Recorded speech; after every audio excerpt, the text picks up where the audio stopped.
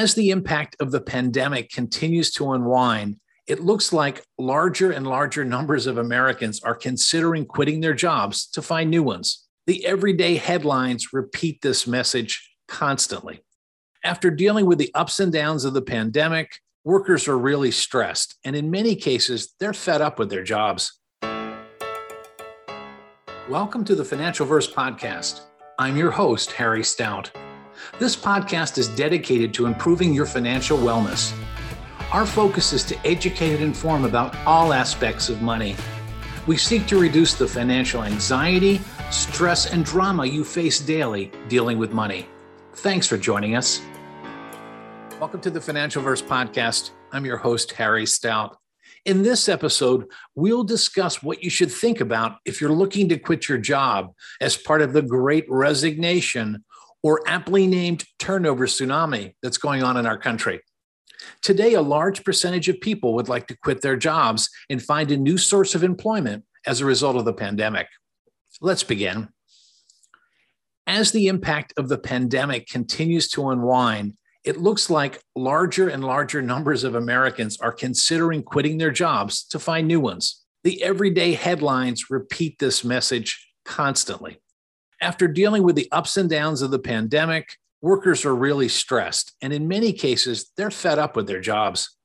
On the other hand, many workers remain reluctant to return to the office because they have lingering fears of catching the virus, childcare issues, elder care challenges, and in some states, they're still receiving generous unemployment benefits. Or overall, they're upset about the prospect of collecting low wages if they return to work. Many others just want to continue to work remotely. They really like it, and they want an employer who will allow this. What this has done, it's led to an explosion of job openings. And really, despite what we see as a reasonably low unemployment rate, businesses are struggling to recruit and retain employees. And what this has done is changed the balance of power and placed it more firmly in workers' hands. With employers offering higher wages to attract candidates, many workers, especially in low-wage positions in restaurants, hotels, and in aspects of the service industry, are leaving their jobs and jumping to ones that pay even slightly more. They will simply not tolerate low-paying positions anymore. Surveys have warned for months that workers were itching to quit their jobs. This phrase, turnover tsunami, was coined in a Society for Human Resource Management post that is now this whole process, the tsunami is well underway. The New York Times has used the phrase the big quit to describe what we are seeing.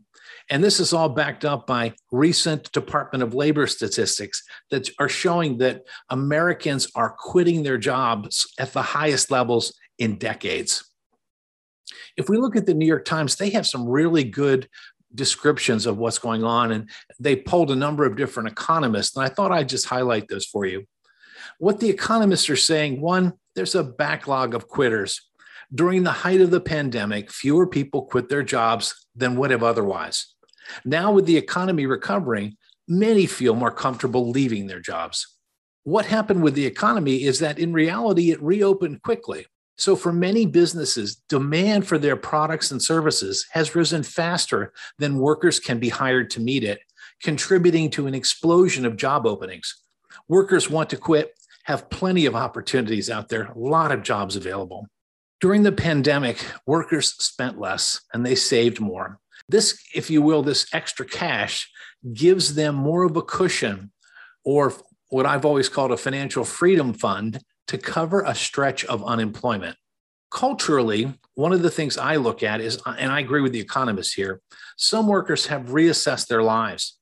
They've decided to spend more time with their families, start businesses, look for a job that allows remote work, or even change careers. And we've seen many folks also opt to retire early. So if you see this, it's really significant. At the same time, the New York Times has quoted many economists expect the unusually high rate of quitting to continue. And what's happening as a result of this is many businesses are reacting. They're taking actions that are likely to eventually reduce the turnover rate by increasing compensation, benefits, and working conditions. So all of this is happening at a time when workers are increasingly demanding more pay and better working conditions. Workers want more flexibility. Who doesn't, right? There are more opportunities for workers of color, more understanding from employers of mental health and childcare and elder care needs. And realistically, what's happened is businesses are finally paying attention, largely because they're desperate for employees. They need them. So with this in mind, if you're looking to change jobs, here are some ideas that I think you ought to consider, you ought to really think through. First off, and this is an old adage, but I think it's still applicable, it's easier to find a job when you have one. So unless you have that new job, you've got the offer letter, your start date, you're ready to go, don't quit your old job. It's better to find a new job while you have an old one. Secondly, and I think this is practical common sense, be sure you have enough savings to bridge between paychecks. From the time your old job stops and your new job begins, you got to have cash to be able to cover your living expenses in between. Another consideration is you need to be sure if you're changing jobs that you won't lose any vacation pay, potentially stock options, 401k contribution vesting, and other forms of compensation that are tied to your length of service with your current employer. So in terms of the date you decide to move from job A to job B and when you look to quit, be sure you don't lose any benefits as a result of that. As you look for new employers, I encourage people, I just had this conversation recently with one of my family members, you need to research your new employer and make sure it's the kind of organization that you want to join and that its values clearly match yours and the work environment's good. You need to do that, and that's really important. Another consideration is please nail down all the details of the new position, including your job description, who you're going to report to, your compensation, the benefits, and all the dates from which the benefits will start. I think it's always a good idea, if you can, ask for access or a copy of the employee handbook to do your research as part of the hiring process. Again, in particular, be sure you can determine when any new health and vacation benefits accrue and can be used. And then lastly, those of you that have a 401k, don't forget about it as you change jobs. Plan to move those assets to an individual IRA or into your new employer's plan to keep those assets working for you. So let's summarize. Are you looking to change jobs? If so, please be sure you have carefully planned your next steps. Take some basic actions to make sure you understand your new company, your compensation, the benefits you've been offered, and when those benefits will become effective. Planning should pay off in a drama and surprise-free transition to your new job. Well, that's it for today. We look forward to our next session together. Thanks for listening today. The Financialverse podcast is brought to you by Better Wealth. Better Wealth's mission is to unlock intentional living by helping you better manage your money. To find out more, go to betterwealth.com.